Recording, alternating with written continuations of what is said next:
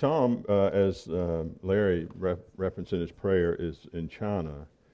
And I didn't really make the connection on why he went now until I read the passage through a few times and recognized that in this sort of short bit of Scripture, we encounter signs and wonders and references to Jonah and Nineveh and the Queen of Sheba, and then something about demons cleaning out the house, coming back into the house with some more demons. And then some whole, is that really my family? That's not really. And I realized that I think he just went to China because he was trying to duck out on this passage. And but that's okay. That's okay. I joke about that, but there were more than one slots this week when I was preparing that I thought I wish Tom was in town because it's loaded. But what I pray is that what we'll see is not three sort of disparate pieces that don't connect, but we'll see a very, as we generally see in Scripture, a unified communication to us that makes a lot of sense, particularly when you take them together. So with that said, let me introduce a little bit, just by bringing us, looking back to where we've been over these last number of weeks in Matthew, and really the larger context there of this new kingdom that Jesus has brought, that Jesus has initiated.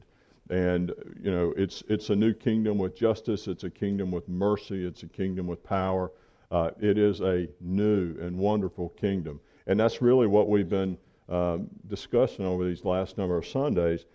More immediately, and particularly over the last couple of weeks, we've seen this new kingdom sort of on display, both in the power and the compassion of Christ. There had been powerful people before, but no one like Jesus in terms of power, power over everything. And there had been merciful people before, but no one with the mercy of Christ, no one with that kind of power and compassion and together. Very much very God. So we've seen his power and his compassion, and we also see how people respond to that. And even as Tom said last week, we see a mixed response. Some are drawn to it, some are confused by it, and some wanted to kill him, which is ironic, and we'll talk about that in a minute. But the new kingdom that Jesus initiates creates conflict.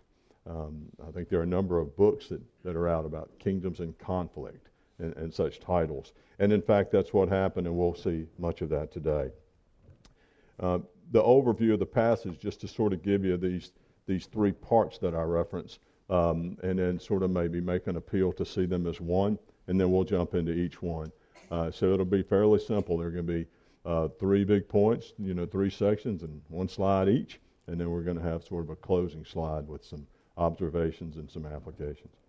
The 3 pieces from 38 to 42, some religious people, some very religious people, in fact, are looking for a sign. And not a miracle, mind you. They've seen many miracles, but they want a sign. That's a very interesting piece, and it transitions into what in some ways could look like a disjointed sort of next step, but really it's a parenthesis of sorts that we'll talk about, this little teaching on demons and what happens when you cast one out, and can they come back? Very, sort of not language we probably talked about this week when we were at Starbucks or, at the race or something like that. And then finally, almost just another turn completely, in the middle of all this dialogue, there's a knock on the door, and they say, Jesus, your mom and your brothers want to talk to you. And Jesus pivots on that and doesn't go to a new place. He actually ties together all 3 of these pieces and talks about the kingdom. And so what I would hold out is the first piece, that sign-seeking, is going to show us an example of how you don't make it into the kingdom. It's not a way to get kingdom membership. The second piece is going to speak of some danger associated with looking for the kingdom the wrong way, that wrong way. And then finally, we're going to see in family identity what the kingdom's really about, who's really got membership in the kingdom. So let me just begin with 38:42, and I'll read it. Then some of the scribes and Pharisees answered him, saying, Teacher, we wish to see a sign from you. But he answered them, An evil and adulterous generation seeks for a sign, but no sign will be given to it except the sign of the prophet Jonah. For just as Jonah was 3 days and 3 nights in the belly of the great fish, so will the Son of Man be 3 days and 3 nights in the heart of the earth. The men of Nineveh will rise up at the preaching of Jonah, and behold, something greater than Jonah is here. The queen of the south will rise up at the judgment with this generation and condemn it. For she came from the ends of the earth to hear the wisdom of Solomon. Behold, something greater than Solomon is here. You know, that's plenty. That's probably a few sermons right there, right? But let's begin with what's going on. Scribes and Pharisees. Y'all know, most of y'all are church folk. The scribes are the people who were writing and sort of making copies of Scripture, so they knew it pretty well. They sort of wrote it for a living. And Pharisees were generally lay people. They weren't officially clergy generally, but they were very committed. I mean, really committed. One of my favorite anecdotes about the Pharisees was, and y'all may have heard this, they used to have lots of interest in references or names. And one of them was they were the people with the damaged heads, the damaged foreheads, because they were so concerned, it's been written, about looking on a woman uncleanly or impurely, that if a woman was walking toward them, they would put their head down so far they wouldn't see in front of them, and they walked into stuff constantly. I mean, that's commitment. And you know, we often are really tough on the Pharisees because we don't necessarily see their way in us, and we'll get to that maybe by the end. We may be more kin to them than we think. But let's understand, these were not, slackers. These were committed people, very committed people to their religion. They came and they came with pretense. In fact, they were pretentious because they began with saying, "Teacher, we wish to see a sign from you." But we know from the last several Sundays, the last thing they saw Jesus as was their teacher. They saw Jesus as a threat. They saw him as a kook. They saw him as a lot of things. But they, calling him a true teacher would suggest that we're submitting to you, Jesus. Teach us. But in fact, they weren't looking to be taught. They were looking to catch him, and thus the word crafty. The way they had it, was they were going to win either way. They say, "Give us a sign." And again, a miracle, they had seen lots of them. A sign is different, right? A sign, miracles can have these really practical values of feeding and healing and things like that. But a sign sort of has this special effect of being, wow, God's making a point on that. He's confirming, or he's making a statement through the miracle, and thus it becomes a sign miracle. They ask for the sign, realizing that if he says no, they can go, "So you couldn't do it. So you really aren't God." And if he does one, they can discount it. He had just done some pretty impressive stuff just a few verses up. Deaf, mute, oppressed, healed, and healed. And that didn't move them. In fact, they said, "Well, you can do that because you can get rid of the devil because you are with the devil. That's your bunch." So they were not looking to be taught. They were looking to catch. They were looking to protect their religious position and their authority and their power. He was threatening that because he didn't come in preaching, "Get more religion." If anything, he was hard on religion. And so they go to catch him with their little crafty and pretentious approach. And I would submit that Jesus has called them on it before, and I would call them on it again now. It was born out of unbelief. This just to restate what I just said. Understand that signs in and of themselves are not evil. Gideon asked for a sign, but he didn't ask it, and you remember that from the Old Testament maybe? He didn't ask because he was trying to trick God or test God. He was going to be obedient. He wanted to know if God was going to be with him. So his was not out of disbelief. Gideon's sign, his request was in fact out of belief. And that's why he didn't get condemned for it. This is not that. This is some religious people trying to perpetuate their power, their authority, and Jesus was going to have none of it. And thus he responded with a rebuke of their motives, of their heart. And he does so in sort of Old Testamentish language. He called them wicked and adulterous people, a wicked and adulterous generation. And those words, they're not synonyms, really. Wicked sort of is the horizontal word. Wicked says this is how you treat people around you. And that you don't have to go back. You just go back to last week's sermon. Think of somebody that you might know who has been blind and deaf and oppressed maybe their entire life. Let's say 30, 40 years, over how long it's been. And this Messiah comes along and delivers them. And the religious people go, why'd you do that? Or in some examples, why'd you do that on Sunday? How dare you heal that guy on Sunday? I mean, what could be more hateful than spiting or despising that somebody who needed to be healed was healed because they didn't do it the way you wanted them to do it or the day you wanted them to do it on? I would argue that's wicked. Wickedness is sort of how we treat people, how people treat each other. Adultery, in this sense, is vertical. This is about people who claim to be close to God. This is a group of people, these religious leaders would say that we are the bride. We are the one that God loves. We are the chosen. We are the apple of his eye. They could just go on and on with why they were so preferred by God. But it would beg the question, well, if you're so married to him, if you're so preferred, why do you go a-whoring all the time? Not just in the Old Testament when they went after statues and sort of tangible gods, but even in the New Testament when the religious people set themselves in power, when they set the rules in power, when they made any alternative to God but God himself. They became adulterers. And again, we may want to see ourselves there more than we would like. So he rebukes them and he denies their request, but as if to say, but I will give you a sign. I'm not going to give you the one you asked for because he's not compelled to bite, if you will. But he says, you are going to actually get a sign. It's called the sign of Jonah.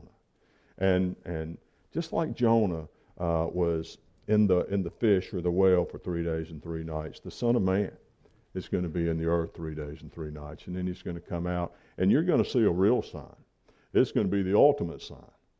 This is going to be the sign of one who could actually not just heal a body or a limb, or who could make something turn into food.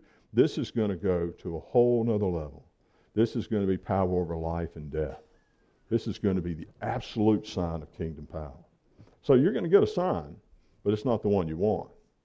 Now, let me make a couple of comments about the Jonah piece and the 3 days and 3 nights. And I don't want to be hard. I think the last time I spoke, I made some reference to Vacation Bible School that might have seemed to be disparaging. I do want y'all to know I love Vacation Bible School. I think it's wonderful. It's just some of the collaterals that came with it when I was a kid are still scarring me to this day. And one of them was, when I was a kid in Vacation Bible School, we learned the story of Jonah and the whale. It was clearly a whale because maybe it was Broadman, whoever published it, said it was a whale, right? And it was the whale that you get in Sunday school. So it was the kind of whale that if a little kid drew it, it was purple, kind of like a Barney. If Barney were a fish, he was smiling, right? Because whales in the Bible always smile. And he had lots of room inside because you could see Jonah in the poster. You could see him sitting up inside. His clothes were dry. His hair looked good. It's like he could get an ottoman. It wouldn't be so bad in there. He could just put his feet up. And I remember thinking that was just so fantastic I didn't believe it. Now, I could have never told anybody I didn't believe it because then I'd look like an unbeliever. And one thing you don't want to look like in church is an unbeliever. But I didn't believe it. It's being candid. It was too fantastic for me.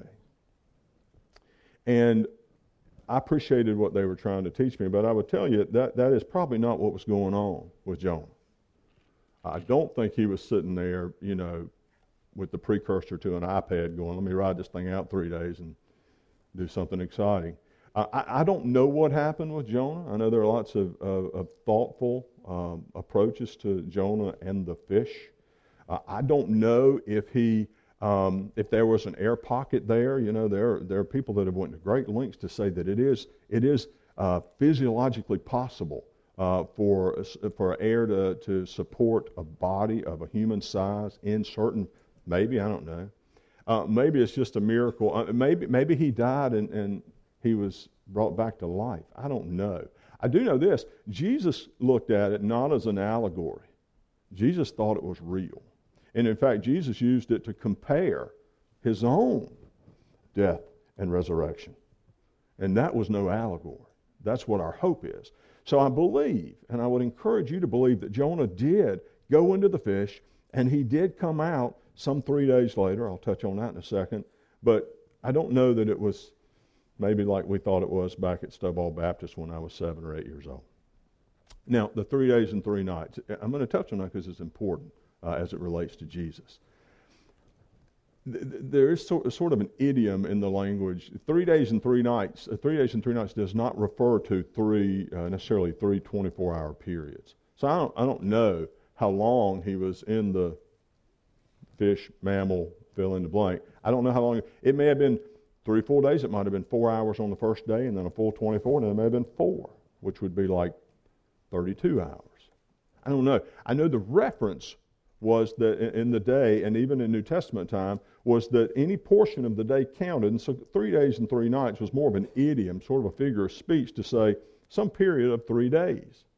That's important because maybe like me, you've wondered, well, Jesus wasn't actually in the grave 3 days and 3 nights. Is that some historical inaccuracy in the Scriptures? You know, we go from Friday to Sunday morning. How does that work? But some part of Friday and Saturday and some part of Sunday, consistent with the Jonah idiom, works. The fact is, he was in the earth. He was in the grave for some portion of those 3 days. And so I don't want us to get hung up if anybody's doing the math going, I don't know, the resurrection thing, it really wasn't 3. Was that just something, can I actually talk about that at church while I look like a bad person if I bring up that the math doesn't work? No, just study more. Ask questions. The fact is, it does work when you understand the language of the idiom. So he's not going to give them what they want, a show. He's not going to bite. But he is telling them that there is a sign coming. And then he jumps into this, or not jumps in, he moves into this, he pivots again. It's almost as if he says, by the way, speaking of Jonah. He didn't say that. That's sort of how I read it. Speaking of Jonah. You know, Gentile Nineveh repented when Jonah came to town. Now understand that the fact that they were Gentiles is no small thing, talking to people whose religion and very identity is tied up on being God's Jewish favored people. So the fact that he would use Nineveh as an example was sort of a push. But Nineveh repented when, and keep in mind what they repented from. I wouldn't even dare to share the stuff they were famous for in this kind of mixed crowd, particularly with kids in here. They were, you know, this was the biggest Syrian city. Some say at one time it might have been the biggest city on the earth for a season. But however big it was, they were famous for doing atrocious things, not only to their enemies, but to their own people. Now, this was a terrible group of people. And when Jonah came and preached, they repented. So Jesus makes the point, Nineveh repented, and all they had was Jonah. And then he says, by the way, the queen of the south, the queen of Sheba, she came, another Gentile, now a Gentile woman. So now we're not just poking them, we're poking them in the eye.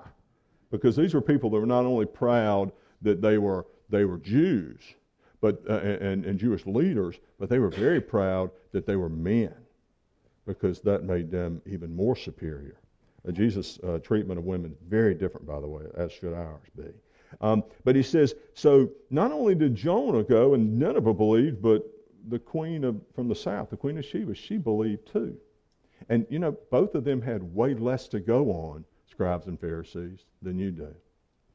And the point he brings out is that because they believed on so little, and because the scribes and Pharisees refused to believe with so much, that's a truth that won't be lost in the judgment. There will be a judgment. We believe that. I believe that. And it won't be lost in the judgment when religious people stand up and say, God, but look what I did. Look at all the things that I did. Look at how I never looked at a woman the wrong way. I've got a callus here to prove it. Or think about how I didn't move a finger on the Sabbath. I was so fastidious about the Sabbath.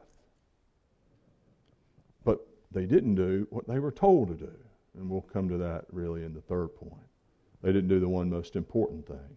And so what Jesus suggests is that when they are ultimately defending their case before God, the judgment of God will reference the fact that even the sorry lot by these folks' perspective of Nineveh, they believed with much less, as did the Queen of Sheba. They actually are watching Jesus himself. They just watched him do incredible stuff. and it wasn't enough for him. So that's a little bit on sign seeking. Now, then there's this seeming sort of parenthesis where he says, by the way, and let me read it. He says, when the unclean spirit is gone. Now, let me go back to the previous verse so you understand the transition. So I finished the first piece with, the queen of the south will rise up at the judgment with this generation and condemn it, for she came from the ends of the earth to hear the wisdom of Solomon, and behold, something greater than Solomon is here. When the unclean spirit has gone out of a person, it passes through waterless places seeking rest, but finds none. And then it says, I'll return to the house from which I came, and when it comes, it finds the house empty, swept, and put in order. Then it goes and brings with it 7 other spirits more evil than itself, and they enter and dwell there. And the last state of that person is worse than the first. So it will be with this evil generation. It's one of those sort of whiplash moments. I mean, I was sort of tracking with you, Jesus. You're letting them know that their religion is not getting them into the kingdom. I get that. What is this about? Well, keep in mind the larger context. He's just cast out a demon just a few verses up in our Bibles, and they had accused him of doing that because he was somehow affiliated with the demons. He was a part of the Beelzebul. He was a part of that group, so he was one of the demons effectively. So Jesus turns to this piece and says, this unspirit goes out and looks for dry places. Now, we don't have time to explore why they look for dry places. It was fascinating reading this week, I'll tell you that. But it's not critical that we understand why they have to be in a material form, and why they seem to have a bias toward dry over liquid. Is that some kind of metaphor? What does that mean? If you want to talk about it afterwards, come up to me. I read more on it than I probably should have because it was very interesting. But here's the big point. Jesus says when the demon leaves somebody, when that person is cleaned up, if you will, the evil is gone. If you don't fill back up that empty dwelling, that it refers to a house, but it's talking about a person. If God doesn't fill that back up, you just leave it wide open for more to come back. And this time it won't be one. The reference to 7, the number of completion, perfection. That the idea is that reformation of the person, if you're going to cast out a demon, if they're going to be reformed and cleaned up, that isn't all you need, because all you've done is sort of cleaned them up for the next demon or the next problem. Let me go on to make the point here, and maybe as we talk about what it could mean. Some have said this passage is sort of a bigger reference to Jerusalem, or to even maybe Judaism. It's saying that, because when Jesus came to Jerusalem, and particularly the leadership rejected Jesus, that Jerusalem's fate was going to be bad because of that. That they were going to be worse off after Jesus than before Jesus, and that's arguably true. Or that Judaism said, we're looking for a Messiah, and he comes and they say, nah, we'll look for another one. We don't like that one. He doesn't look the way we wanted him to look, and he really doesn't validate our position, really what's going on, like we thought he should validate our leadership position. And so Judaism arguably is worse off after Jesus reveals the kingdom, maybe. Some said that because there were lots of people, by the way, casting out demons back then. That wasn't thoroughly unusual. It wasn't just the apostles doing that. There were Jews that were doing that. And some say, well, this is a sort of a practical guidance for people who are casting out demons, saying that, when you do that, make sure you give them something better to do, or somehow clean them up morally, or put them on a better path. Otherwise, the demon can come back in, like literally the same demon will come back in. The first sort of commentary on Judaism and Jerusalem seems a little broad to me. That one seems a little narrow. What I would suggest is the third option, which is the danger of reformation apart from Christ.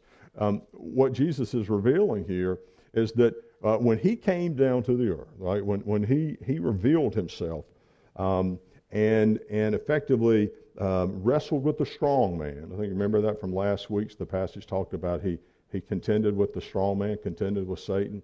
When he made a way to defeat Satan, it was not enough to just have that stop or to have the demon go out. You had to embrace Christ. Think of it this way. It's as if he's saying it's not enough for you to reform, to be cleaned up and get out of a bad behavior. You need Christ. You need to walk with Christ going forward. But that really isn't what people generally do when they self-reform. And that's why, self-reform is dangerous. What folk often do when they come into the church, so the demon example is a real one, but just think of it sort of in terms that we maybe would experience day in and day out. People come into the church and they start living right, however you define living right. They quit drinking and cussing and, whatever they thought was wrong before. Sadly, we've got plenty of lists of things that people ought to quit doing when they come into the church. And sometimes the list becomes more important than anything else. But people come into the church and they stop doing bad things and they start getting active and they start, being good little church members. But what if they don't really follow Christ? What if they don't really submit to Christ? What if they're not actually Christians? That's a very dangerous place to be. It's worse than before, because before there was hope that they would be converted. Now they already think they're converted. They're church people now, but they're not converted. They think they are. You understand why that's more dangerous? It's way more dangerous to be a good church member apart from Christ than to be somebody out there who's never confronted the gospel or never, darkened the door of our church. I mean, think about it in your own evangelism. If you talk to people about the faith, it's really hard to convince a church person, particularly a good church person, that they need Christ. They're already there. They may be deacons. They may be elders. They may teach Sunday school and work in the nursery.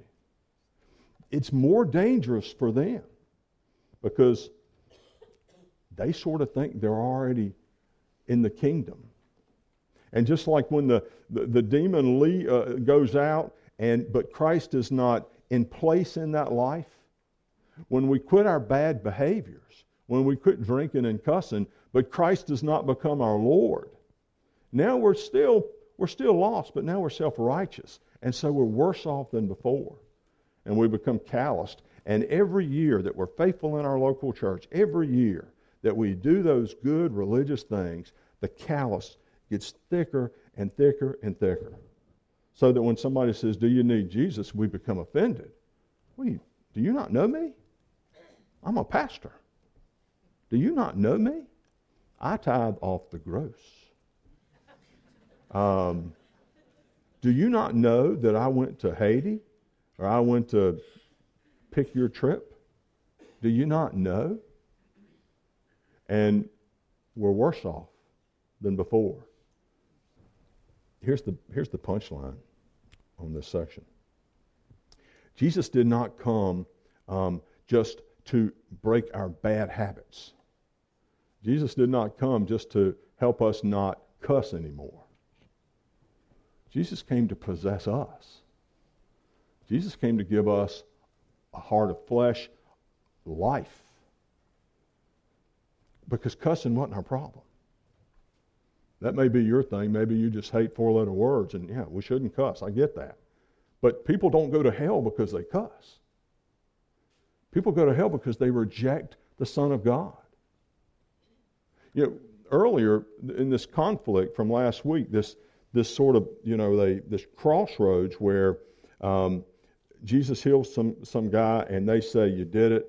You did it with the power of Beelzebub." They really sort of put all the cards out there. Remember what he went to this unpardonable sin thing, which it turns out Tom taught us well. It's not a sin. That's not something Christians should walk around going, "Oh, I hope I don't slip up and do that." Or when we're feeling like we're distant, I wonder if I committed it. I remember when I was in college, I became a believer in college, and I remember a season thinking that I had committed the unpardonable sin. What a miserable time. Poor theology led to a miserable time. But he tells them that's the edge. You're on that edge right now, because as you reject me and as you cling to your righteousness, your hearts are getting calloused, and you're so full of your religious pride that you're attributing now what I did, and you're attributing that to Satan. That would be unpardonable because you're rejecting the Savior. It's like, it's not a sin with a small s, it's the ultimate sin. The purpose of the gospel is not just to cast out demons and clean up the house, and it's not just to get you to not have bad habits. It's that you would know Christ, and that he would know you, and that you would have joy in him. Heaven's coming, yeah, that's good, but it's not just about heaven. It's about now. It's about him possessing us. Let me make the transition. I'll come back to that in the close. Conversation's going on, and pick up verse 46. While he was still speaking to the people, behold, his mother and his brother stood outside asking to speak to him. But he replied to the man who told him, "Who's my mother? Who are my brothers?" And stretching out his hand toward his disciples, he said, "Here are my mother and my brothers. For whoever does the will of my Father is my brother, my sister, and my mother." So you get the context. He's preaching or teaching, and his mother and brothers want to speak to him. I put an asterisk beside brothers because just to make a small point. The scriptures naturally, the natural reading of that is his real brothers. Y'all may not catch that, but there are people who hold that Jesus' mother was a perpetual virgin, and thus she could not have had, he didn't have brothers and sisters through his mom. That is the teaching of a large body of people. But that comes from church dogma, church tradition, maybe some root attempt in the Apocrypha maybe. But this passage very clearly and naturally says that his mother and his brothers wanted to talk to him. All right? Ever teaching, Jesus uses the opportunity. So he's contending with scribes and Pharisees, and he's wrestling and teaching through weighty issues. Knock at the door. Your family wants to see you. And he pivots on that and says, "Who's my family? Who's really my family?" He didn't say that to diminish the value of family. He said that, and this is a bit of a pun, he said that to relativize his earthly family. And by that I mean to show that relative to eternal relationships. You know, the fact that I've got a brother, my brother's name is Steve. He's my brother. He's a little bit older than me. He's my brother for ever how many years, 60, 80, 90, ever how many years he'll be my brother. But it's just 60 or 80 years. And it's purely a function of DNA and biology. I have brothers and sisters in this church that will be my brothers and sisters for eternity, founded on something way more than physiology, founded on the merits of Christ.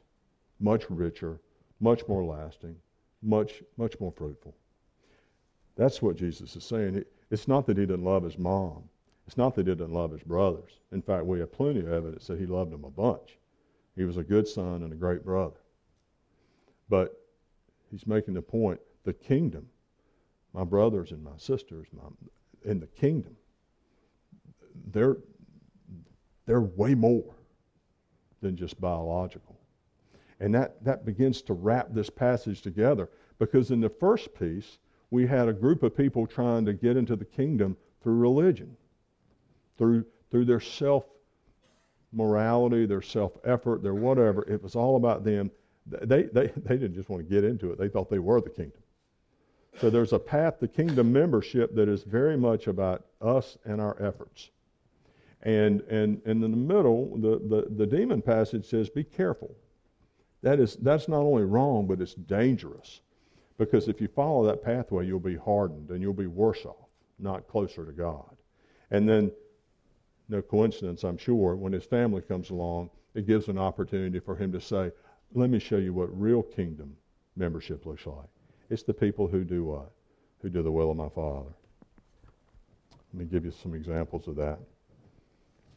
If it's not his earthly family or religious people, who is it? It's whoever does the will of his Father in heaven. And I give you not only that from verse 50, but if you go back to chapter 7, the reference there, 7:21, a very clear expression of these are the people that are my brothers and sisters, the people who do the will of the Father. So then what is the will of the Father? If this kingdom membership is not about being the most religiously good person, being the most moral person, never messing up, what is it about? I'll give you just a few, but they tend to be sort of representative. John 6:38 says it's his will that we would believe and have eternal life. Not that we would be wonderful religious people, better than the people around us even, but that we believe. And that's that belief of confidence, of putting hope in, that we would believe in Jesus for our eternal life. The 1 Thessalonians passage 4:3, it's his will that we be sanctified. And it really follows, if someone really has come into the kingdom, that they will start acting like kingdom people. That's really not a stretch. And by the way, that really is not sort of for the ones who are super committed. No, being sanctified, or even the Romans 12 one, being transformed, that's just kingdom life. He's not establishing that you can come into the kingdom by believing in Jesus, and if you want to just go for extra credit, you can be sanctified and you can be transformed. No, in Jesus' mind, there was not this sort of multiple approaches to kingdom life. You were either in the kingdom through faith in Christ and being transformed and being sanctified, maybe slowly, maybe frustratingly, maybe not as fast as you should or could. But there's no category in the scriptures for you just got on the list, but none of that other stuff followed at all. At a minimum, it'll drive you crazy if you don't see any. In 1 Thessalonians 5:18, it's his will that we be thankful. My goodness, if we recognize that we've been translated from a kingdom of death, a kingdom of frustration and futility, to a kingdom of grace where he did everything and all I need to do is rely on him. Well, sanctification, wanting to be like him, that really isn't a reach. Wanting to be more like him and being transformed by the renewal of our mind and his word, that's really not outlandish. And being thankful is really not far-fetched either. It seems fairly rational. So let me tie up, this is my last slide here, with I think 3 observations. Religion in and of itself holds no favor with God. Now, let me be quick to remind you that some of you may have already thought about James 1. Pure religion and undefiled. Pure religion and undefiled before God is that we take care of the orphans and the widows. So the scriptures are not condemning of pure religion. But in that context, it's an outworking of biblical faith. So real biblical faith, real kingdom membership will lead to action. The whole book is about showing it with action. That's not the religion that I'm talking about. That's an outworking of kingdom life. I'm talking about the religion that says, I can keep that list. I can do that. I can not just be hard on other people, I'll be hard on myself. The Pharisees, I think we're so tough on them. Think about the Pharisees and you'll feel really bad for them. They clearly had a power trip going, but they worked really hard. Problem is, religion in and of itself carries no favor with God. And that isn't just their religion. That's Southern Baptist religion, or Presbyterian religion, or Methodist religion, or whatever religion you brought in here this morning. Religion in and of itself holds no favor with God, but it might be very dangerous. If in fact it replaces grace in your mind, then it becomes not just ineffective, it becomes damning. Because it is the very nature of that kind of religion that says to God, God, did we not do this in your name? Did we not do that in your name? Were we not deacons? And he said, I never knew you. So clearly religion does not get you in the kingdom. Reformation is not the true end goal. Cleaning up is good. Not having bad habits is good. Not being mean to people is good. Not having coarse language is good. Not drinking to excess is good. Not cheating on your taxes, good. Difficult, but good. But reformation in and of itself is not the goal. So forget religion for a second. If you came in here today just trying hard, you really would prefer not to have been here. But you sort of know one day you're going to stand before him, and it's a little effort. It's a little effort. Maybe you'll get credit for that in the big scale of life. And I would say that just like religion not only isn't enough, and it in fact can be dangerous, self-reformation isn't enough, and it's very dangerous. Because it makes you think, just like the religious people think, I'm okay, I'm a leader at First Church. Fill in the blank with the denomination or movement of your choice. Likewise, there will be people who will cling to the hope of reformation. I could have a better ringtone than that. I can give you some afterward. That's kind of lame. Reformation not only isn't enough to get you in the kingdom, but reformation is dangerous because it makes you hope in something other than the one who is worthy of hope. And finally, those seem to be sort of negative. Here's the good news. The third, much more enjoyable observation. The kingdom has no bounds. Age, gender, where you're from, where you went to school, if you went to school, how much money you have if you don't have any money, if your hair's long or you're bald. If you went to Carolina, Mike, there's hope. The kingdom, because it's not based on religion. Kingdom membership, because it's not based on effort or wealth or giving. The fact is people come to church all the time and they put money in the plate. And I think they think we don't need it. As an elder, let me tell you, if you don't know Christ, we're not looking for your money. We're not looking for your labor. If you don't know Christ, we want you to know Christ.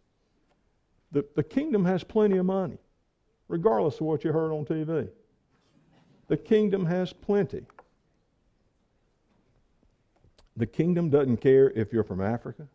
The kingdom reaches Africa. It doesn't care if you're from a big city or a little city. It doesn't care what color of skin you have. The fact is, because it's not about us at all, it's not limited to us at all. It's absolutely available. Kingdom membership is available to everybody that's hearing me right now. Everybody, equally, wonderfully, sufficiently. The only thing that'll stop you from being in the kingdom, if you're hearing me now, is if you put your hope in religion, you put your hope in reformation, goodness, stringing together 32 quiet times in a row. Whatever it is, if that's your hope, the kingdom will not let you in. It won't. But if you would look to Jesus, and that's where I'll go here now, finishing up with application. For those who don't know Christ, I have to believe that in a group this size, there are many who don't know Christ. Probably a good number of members who might not know Christ. Here's my encouragement to you. Please know, to just pound this point home, that the path to Christ, the path to the kingdom, to membership, eternal life and all the stuff that comes with it, but I'm talking about membership now, to know Him now, to be His son or daughter now. That the path to that doesn't lead through religion or morality or identity, whether it's your mom and dad's great faithfulness, your grandparents were missionaries, you get a pass, you're a Republican or a Democrat, whatever. I can't make you come to the kingdom if you don't know Christ today. That's the work of God. But I would beg you to know what it ain't. It is not religion. So please, don't do us any favors by trying to be more religious. And it won't be about work. So please don't come join and work really hard to feel better about yourself. All you'll be doing is working on your callous on your heart. You won't be coming to Christ. Alternatively, consider the one who said he is the way. Because at the end of the day, there's this broad road, and it's got religion and Reformation and all those things in it. And then there's one who said, I am the way. He didn't say, I am a way. He didn't say, well, you know what, I'm the shortcut, but you can get there. You can, pay some purgatory dues, join some stuff. I am the way, which by definition, when the positive stated, the negative is implied. I learned that way back in the Carter years probably. If he is the only way, it means the other ways are not ways. And so as you examine the kingdom, please know that there's only one way. And don't put anything in front of it. We don't at this church, and 99% of you know this, we don't have altar calls at this church. I don't know about y'all, but I grew up with an altar call. You have this, you played hymn number 240, which is Just As I Am. And you played, it had 6 verses, which seem relatively benign and short, but if you play them 32 times, it gets really long. We don't do that here. It's a great song, by the way. But we are not any less interested in you knowing and responding to the gospel. So, if you want to know more about or talk more about kingdom membership, come talk to us. We may not have an altar call, but we have an altar and we call. Okay? So that's for those who don't know Christ. For those who do. I would just ask you to think about kingdom membership. It's funny. It's like the old story about the person who had all this wealth. They had this inheritance, like in the trunk of their car or whatever, and they didn't know it, so they were living like a pauper. We do have in kingdom membership incredible wealth. I don't mean wealth like buy you a new boat kind of boats. I don't mean that kind of wealth. I mean we have real wealth, lasting wealth, emotional wealth, eternal wealth. But if we don't think about it, it's not of massive value to us.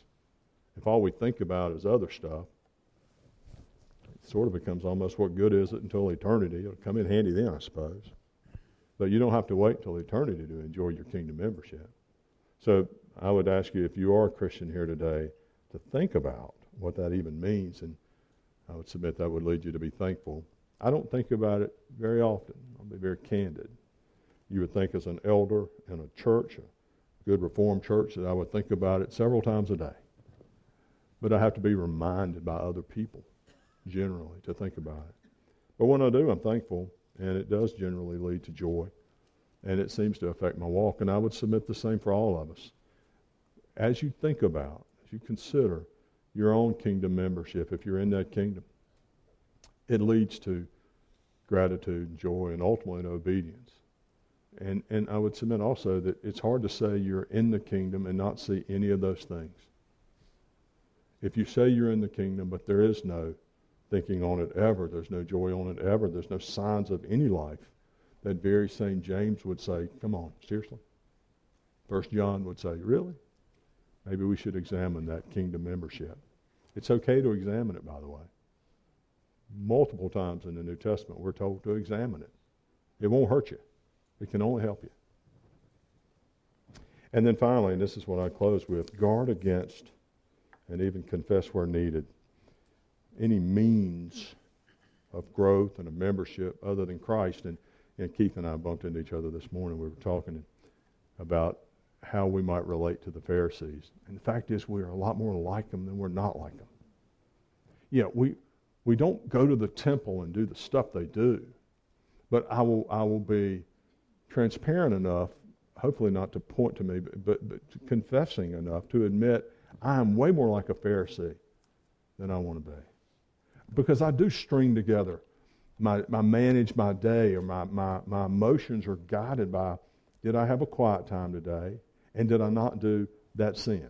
You know, we all have that sin. You know, the scriptures talk about besetting sin. We generally all have one that's just driving us nuts. Why do we keep doing that sin? It could be something we say or something we don't do, commission, omission, whatever it is. If the measure of my day is, did I have my quiet time? Because somebody may ask me later, by the way, and I want to be able to say I did. Did I not do that bad thing? And maybe to make it a really good one, did I tell somebody about Jesus? Even if I did it very opaquely, very sort of, slyly. If that's how I measure my day, I'm a good candidate for the Pharisees Club, not the Good Christian Club.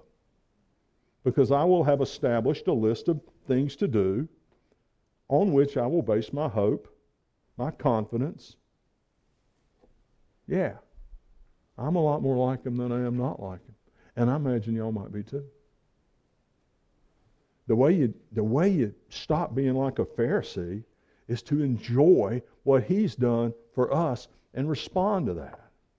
And so when you miss the fourth quiet time, okay. You weren't having quiet time so he'd love you. You have him because he loves you. So then the next day, have a quiet time. Self-flogging is of very little value, unless it's all about you or me. So I'm going to move us to prayer, and I'll open us in prayer, and then there'll be time for y'all to pray as well, and then an elder will close. And as Tom often does, I'd ask you, sort of, reading the rule book here, please pray briefly so that others can pray. Please pray clearly and loudly so we can hear you. And I would be a little bit more direct than Tom and say, if you generally pray, I don't want to inhibit prayer, but please consider, waiting and seeing if others would pray. Yeah, do that, please. And it won't hurt us if there's silence. I'm trusting y'all to pray in yourself anyway. So I'm going to open us in prayer, and what I'm going to pray, and what I prayed this week, is that the folks who heard this sermon today would either recognize kingdom membership is something they have, or that they don't. And if they don't, it can be had because it's available.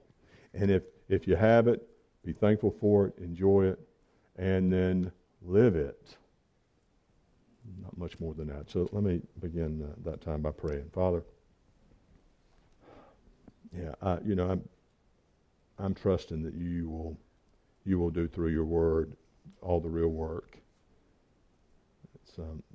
These are passages that were not layups to me, and I don't suppose that I've handled them masterfully. But what I do know is that you have said your word doesn't go forward without bearing fruit. That it's quick and powerful, sharper than a two-edged sword. It exposes our motives. And so what I'm praying is that you would pierce us, pierce me, pierce all of us, believer and unbeliever alike, by your word. Father, we know there are many, seemingly many ways to you, but there's really only one, and it's through Jesus himself. I pray we wouldn't miss the one way, because we're so busy about the other ways. So would you drive this home to us? Make it clear. Would you call the lost to yourself? Even here today, would you call the lost to yourself? And would you encourage your own to know what membership really is, and to enjoy it, and to live in light of it, and to thank you for it? I pray that in Jesus' name.